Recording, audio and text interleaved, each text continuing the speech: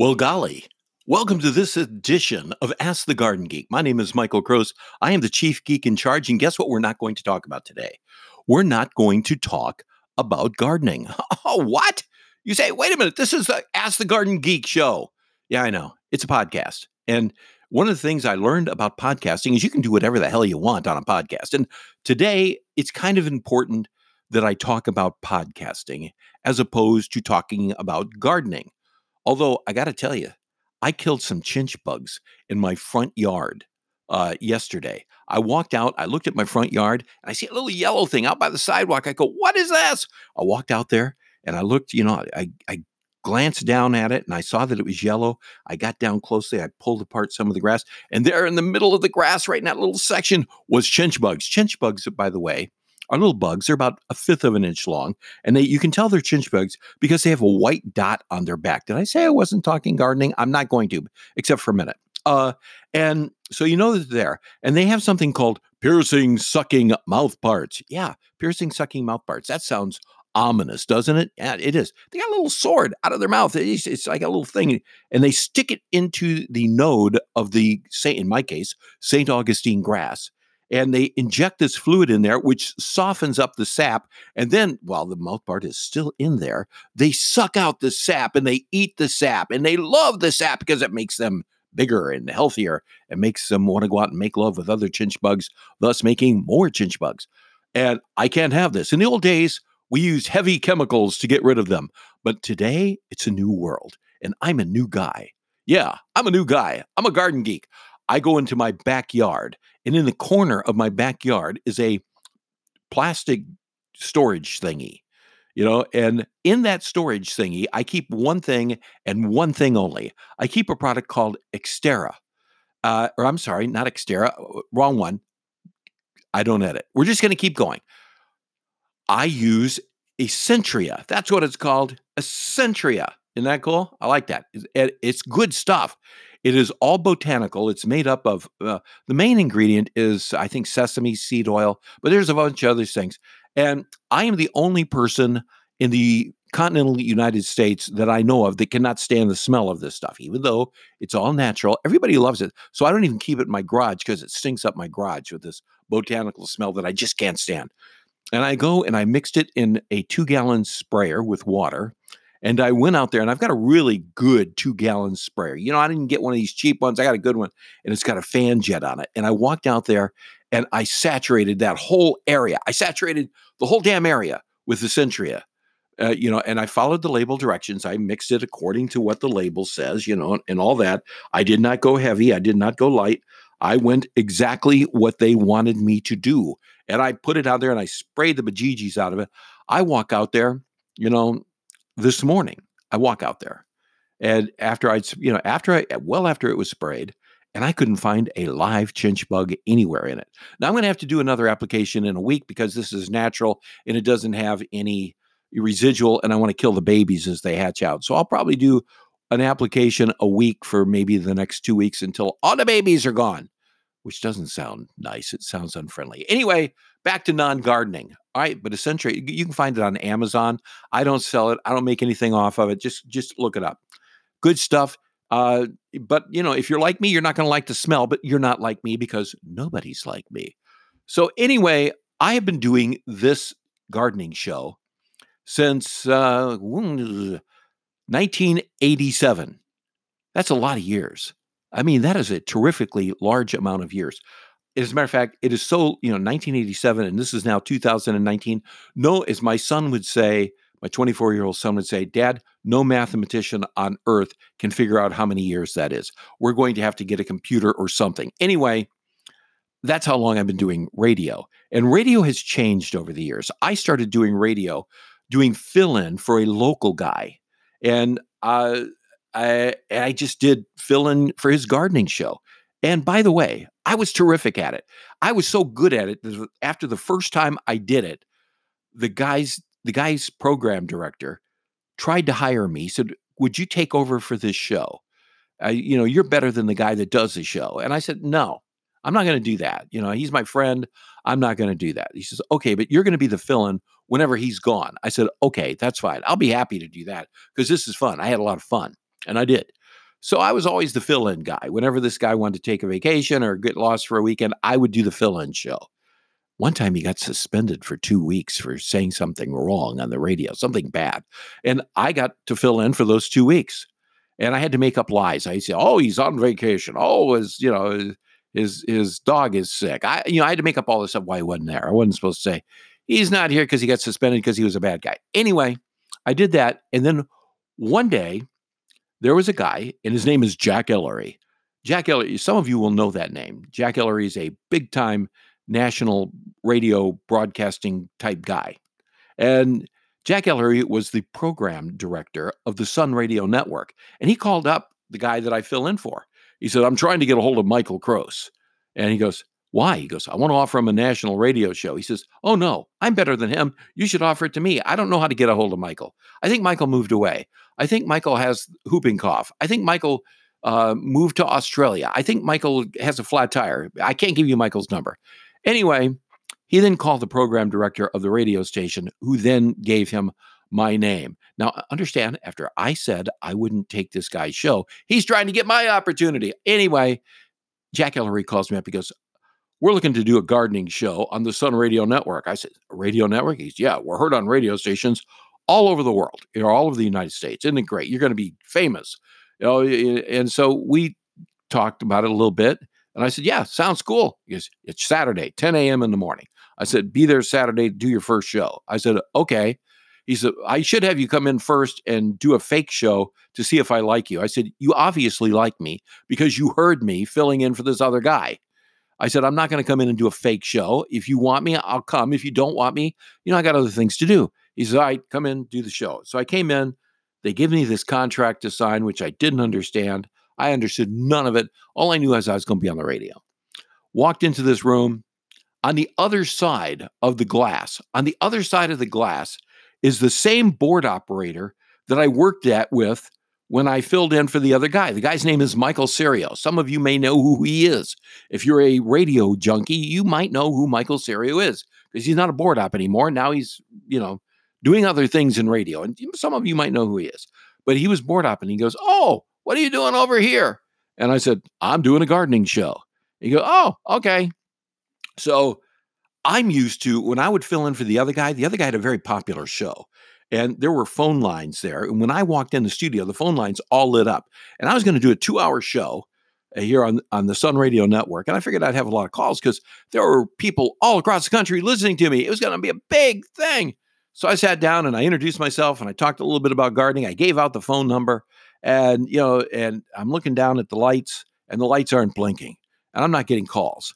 And, I'm sitting there. I had never done a 2-hour radio show without a lot of calls to go to. Okay. So this was kind of a baptism by fire. I had to go for a whole segment without any calls. I did a whole segment, go to commercial, and Michael Serio's on the other side of the glass. And he says, talks through the thing while we're on commercial. He goes, "By the way, nobody listens to this network yet." He said, "We're on about 16 stations and the stations are smaller than my Volkswagen." I said, "Oh, that's interesting." So he says, "So you just got to fill, you got to, figure you're going to talk for 2 hours." I said, "Oh, that's interesting." So I did. And I talked for 2 hours and I was entertaining as hell. I talked about different plants. I talked about trees. I talked about shrubs. I made it through the 2 hours. The next week I started getting calls and then the show started growing. And before you knew it, I was on a lot of stations and my phone lines lit up like crazy. And it was great. And it just kept growing and growing and growing and growing. And the next thing you know, I'm on 190 stations across the country. And this guy up in Chicago, his name was Stu. He's a big time agent. He calls me up. He goes, "I want to be your agent." He says, "I can get you a better deal with the network." I said, and I had heard of this guy. Yeah, I had actually heard of this guy because there was a local talk show host who used to talk about him. He said, "Oh, my agent's Stu in Chicago." I said, "You're Stu in Chicago?" "Yeah." So next thing you know, he says, "I'll represent you." But he says, "In the meantime, I got a personal appearance for you to make up here in Chicago. If you want it, you get $2,000 for it, plus all expenses. They'll fly you up here. They'll put you in a hotel. They'll drive you around. They'll buy you a car. Whatever it was, I had all of this happening. So I go up there, and by the way, up until then, I used to walk into this little room, into a studio, sit my fat behind down, look on the other side of the glass, and there would be a board out there, and I'd have my big gulp of Diet Coke, and I would sit there and drink it and just take calls. I'd never thought anything was big. So I get up there with my producer, Scotty. Scotty and I go to Chicago. We fly to Chicago, and we go and we're playing at this mall. And we had to go. We got there, the day before, or no, we got there that day, but the show wasn't happening that day until 4:00. My show had been moved till 4:00, actually 3:00, but 4:00, or maybe it was 2:00. It was 2:00 because it was 3:00 in the Eastern time when my show started. So we had to go there in the morning to this mall, and we had to go in, and Scotty had to get all the equipment set up to shoot the show back to the network. So I go with him. We go up there. They have one of these computerized signs. This is in the late 80s, right, by the way, okay? Computerized signs, and it says, appearing today, Michael Kroos talking gardening at, whatever the time. And I said, oh, that's interesting. And this guy says, you should have brought a camera. You could have taken a picture of it. I said, yeah, this was before cell phones and all that good type of stuff. So then we walked into the mall. And when we walked into the mall, on every store in the mall was a poster with my picture on it saying, appearing today, Michael Kroos, gardening. And all of a sudden, I started getting very self-conscious. Did you ever watch the TV show with David Jansen, The Fugitive? Remember how he used to walk around and he'd put his collar up and, bow his head a little bit? Well, that's what I was doing because I was feeling very self-conscious. So we go in there, we set up, Scotty sets up all the equipment, we test it, and then we leave. I'm saying, this is just weird. We go back in there, 40 minutes before the show starts. There was 1,000 people in the audience. The place was packed in the middle of this mall. And they had put up a bigger poster behind me on the stage with my picture. The picture was bigger than I am in person. I mean, this giant picture. And they stuck that back there. Appearing today, Michael Kroos, and there was 1,000 people out there that listened to my show. This was the very first time that I realized that I actually was heard by a bunch of people. I was heard by a bunch. So I got up and I did a 5-minute before we started the show, talking to everybody, telling everybody, showing if you want to ask me a question, you walk up to this microphone, and this is Scotty, my producer, and everybody had known who Scotty was because I talked about him on the air all the time, and everybody was thrilled to meet Scotty. And Scotty was, you talk to Scotty and tell him, you want to do it, and he's going to put the microphone in front of you, and you can ask a question. We did all this. And anyway, I did the show. It was fabulous. And then I stuck around the next day to do a seminar. And believe it or not, there was 1,000 people at the seminar that I did the next day about lawn care, which was just totally bizarre. So anyway, the show got really big, really, really, really big. And my agent got me a better deal. And because when the contract, and then he called me up, he says, hey, Chuck Carter has started a new network. Chuck Carter was the one who used to own the Sun Radio Network, and he sold it to these people, and they bounced him out. So he says, he started a new network. I said, well, I'm loyal to Chuck. And he said, well, let me get you a good deal. And I said, okay. He said, well, Chuck's up in White Springs, Florida now. That's 210 miles. I said, I'm not going 210 miles every week to do a radio show. And so he comes back, he goes, they're going to come down to your house and they're going to set up a studio in your house that you can broadcast the show from your house. I said, that's good. He negotiated this whole thing. By the way, in the other room of my house right now there's a studio over there, which is an ISDN studio. I use it only for doing live commercials for radio stations across the country. But in that room is the microphone, the Electro Voice RE20 microphone is still in that other room that came from the People's Radio Network that they'd come down and set up for. I still have it. And they set up everything, did everything. And the next thing you know, my show is on 270 stations. And it's doing very, very, very, very well. And then Chuck, I don't know why he did this, but he sold out to the UAW. Why did he do that? They immediately got rid of him and brought in their guy who they thought was going to be a star. And they brought in this guy who is now the program director, who had never worked in radio. His name was J. Clifford Curley. And this guy was a plague upon my innocence to the great despair of my ugly life. And I've always learned in radio to always hate your boss. That's one of the things I learned very early. Do not respect your boss, be mean to your boss, and say bad things about him on the air. And I never did that too much. I just never did that. My boss at the Sun Radio Network was a guy by the name of Bill Wardino, and it was kind of a joke. I would say bad things about him while he was right in front of me, and he would just laugh it off. It was great. He said it's great radio. So anyway, I'm doing the show from my house, and as it turns out, J. Clifford Curley was in the master control room up in White Springs listening to me. And we go to commercial, and he pops into the intercom. He goes, "Michael, I'm J. Clifford Curley, and I don't want you to talk about this. I want you to talk about that." I said, "What?" He goes, "Well, you're talking an awful lot about trees right now, and I think you need to, transition out of trees and maybe talk about, vegetable gardening." I said, "Okay, I got a really good idea." And he said, "What's that?" I said, "I want you to take your happy ass and walk out of that control room and never talk to me again." And he goes, yeah. So he left. He left. And I did the show. And the next thing you know, I'm doing fill-in work during the week for Chuck Harder, who they'd gotten rid of, and Joel Vincent, who, by the way, just passed away. He's a dear man. I was doing fill-in work for Joel Vincent, who was, being moved around, and we're all dealing with this J. Clifford Curley guy. And, it's J. Clifford Curley went into Joel Vincent's control room and said, was telling him what to talk about. And every time there was a break, he was in there talking into Joel's ears. And Joel just doesn't take crap like this. Joel just put his headphones down and walked out and said, "I'll come to work tomorrow if this guy's not in the other room." And, that's what happened. But anyway, through that, it's all good and it's all wonderful. And I dealt with J. Clifford Curley basically by insulting his car, insulting what he looked like, although I'd never met the guy in person.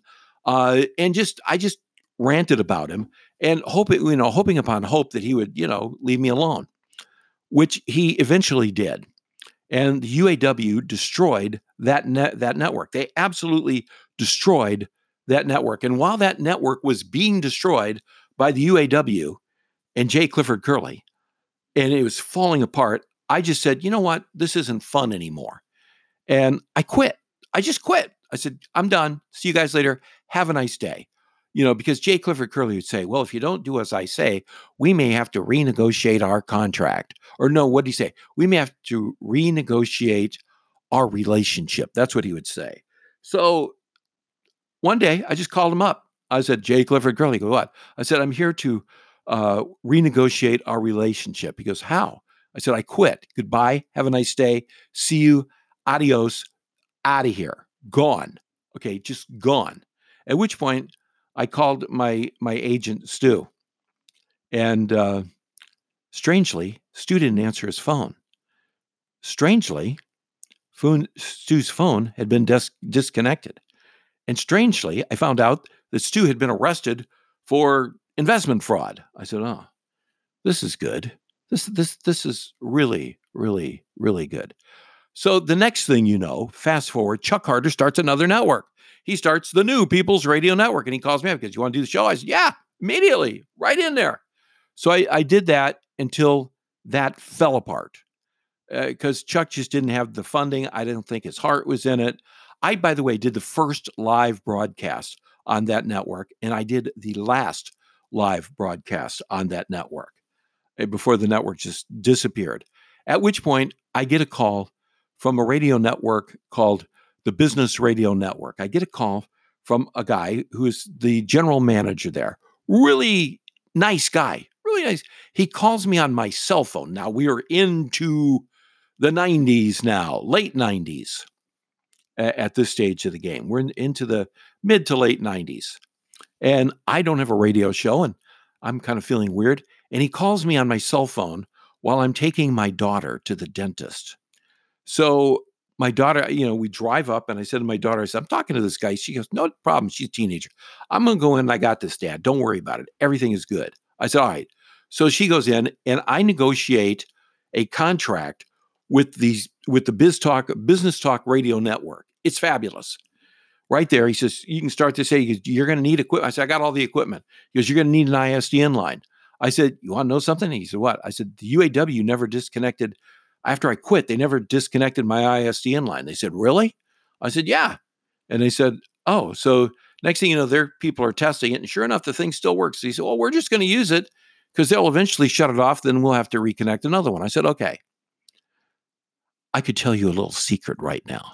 In the other room, which I call the ISDN studio, is an ISDN line that I use to broadcast out live to different radio stations on occasion. That ISDN line is still being paid for, I guess, by the UAW. I don't know. I've never gotten a bill. It's just been out there. It's not in my name. I don't own it. The UAW has not owned their radio network since, I don't know, early 90s. They went away, but yet it's still out there. My good friend Paul, who also did a show for them back then, has an ISDN in his home that they installed, and it still works. And I have another friend on the other coast who also did a show, and his ISDN still works. And Joel Vincent's ISDN worked until he moved to Florida. And, it's probably still hooked up in his condo in Atlanta. But until he moved back to Tampa, it was still working. So I don't know, still there. I use it once in a while. Anyhow, radio changed because the laws changed. And when the laws changed, they got rid of this regulation that said a company can only own 7 AMs and 7 FMs. Now a company can own as many radio stations as they want in as many markets as they want. At which point, companies like Clear Channel, now iHeartRadio, and CBS Radio and Cumulus and some of these others went out and started buying up radio stations. And all the radio stations that I was on, or most of them, were family-owned radio stations. WKXY in Sarasota, owned by the Fernandez family for years. They sold out. They were offered so much money, they had to sell out. They sold out to Salem. And, so all of a sudden, the amount of stations that I was on just started disappearing, and radio networks started disappearing. One of the few radio networks that existed was still the Business Talk Radio Network, who hired me to do a show. And I've been doing a show with them ever since, but yet it's shrinking and shrinking. And then the Business Talk Radio Network was sold out from the people who owned it up in Connecticut to an outfit in Dallas, Texas, who knew nothing about radio. They were a video company, and they kind of outsourced running this network, and they just don't care about it, in my mind, And as it turns out, there was a satellite realignment that was done, and they found out that it was going to cost them 3 to 4 times more to stick these radio shows up to the satellite than it currently does. So they called up and they said, listen, in November, if you still want to do your show, you got to pay me $3,000 a week to do your show. I said, wait a minute, you don't understand. I've never paid anybody to be on radio. As you know, it goes the other way. I get paid. We'll start a podcast for you. We're going to podcast your show. We're already doing that. I said, I can podcast my show myself. He said, but we're going to have to charge you to podcast your show. I said, no, I can do it myself. So I'm doing live radio for them until middle of November when the satellite shuts off. And as I understand it, I think they're just going to start doing their shows online, which will, for practical purposes, be the end of them in my mind. I don't know. So I started doing this as a podcast. I took a couple segments out of my radio show, stuck them together. Sometimes I record a show just for the podcast. And today I'm just explaining everything to you. So I am podcasting, and I'm recording a podcast right now from my home in my studio, which you can do just as well as I can. It's not terribly difficult. So this is how we do it. And from now on, I probably won't do a show like this. We'll be back to gardening. But as you know, every Thursday, generally, today I'm doing it on Friday, but every Thursday, I put a new podcast up here that you can download. And now there's kind of an explanation of what's going on. You people have a fabulous, fabulous day.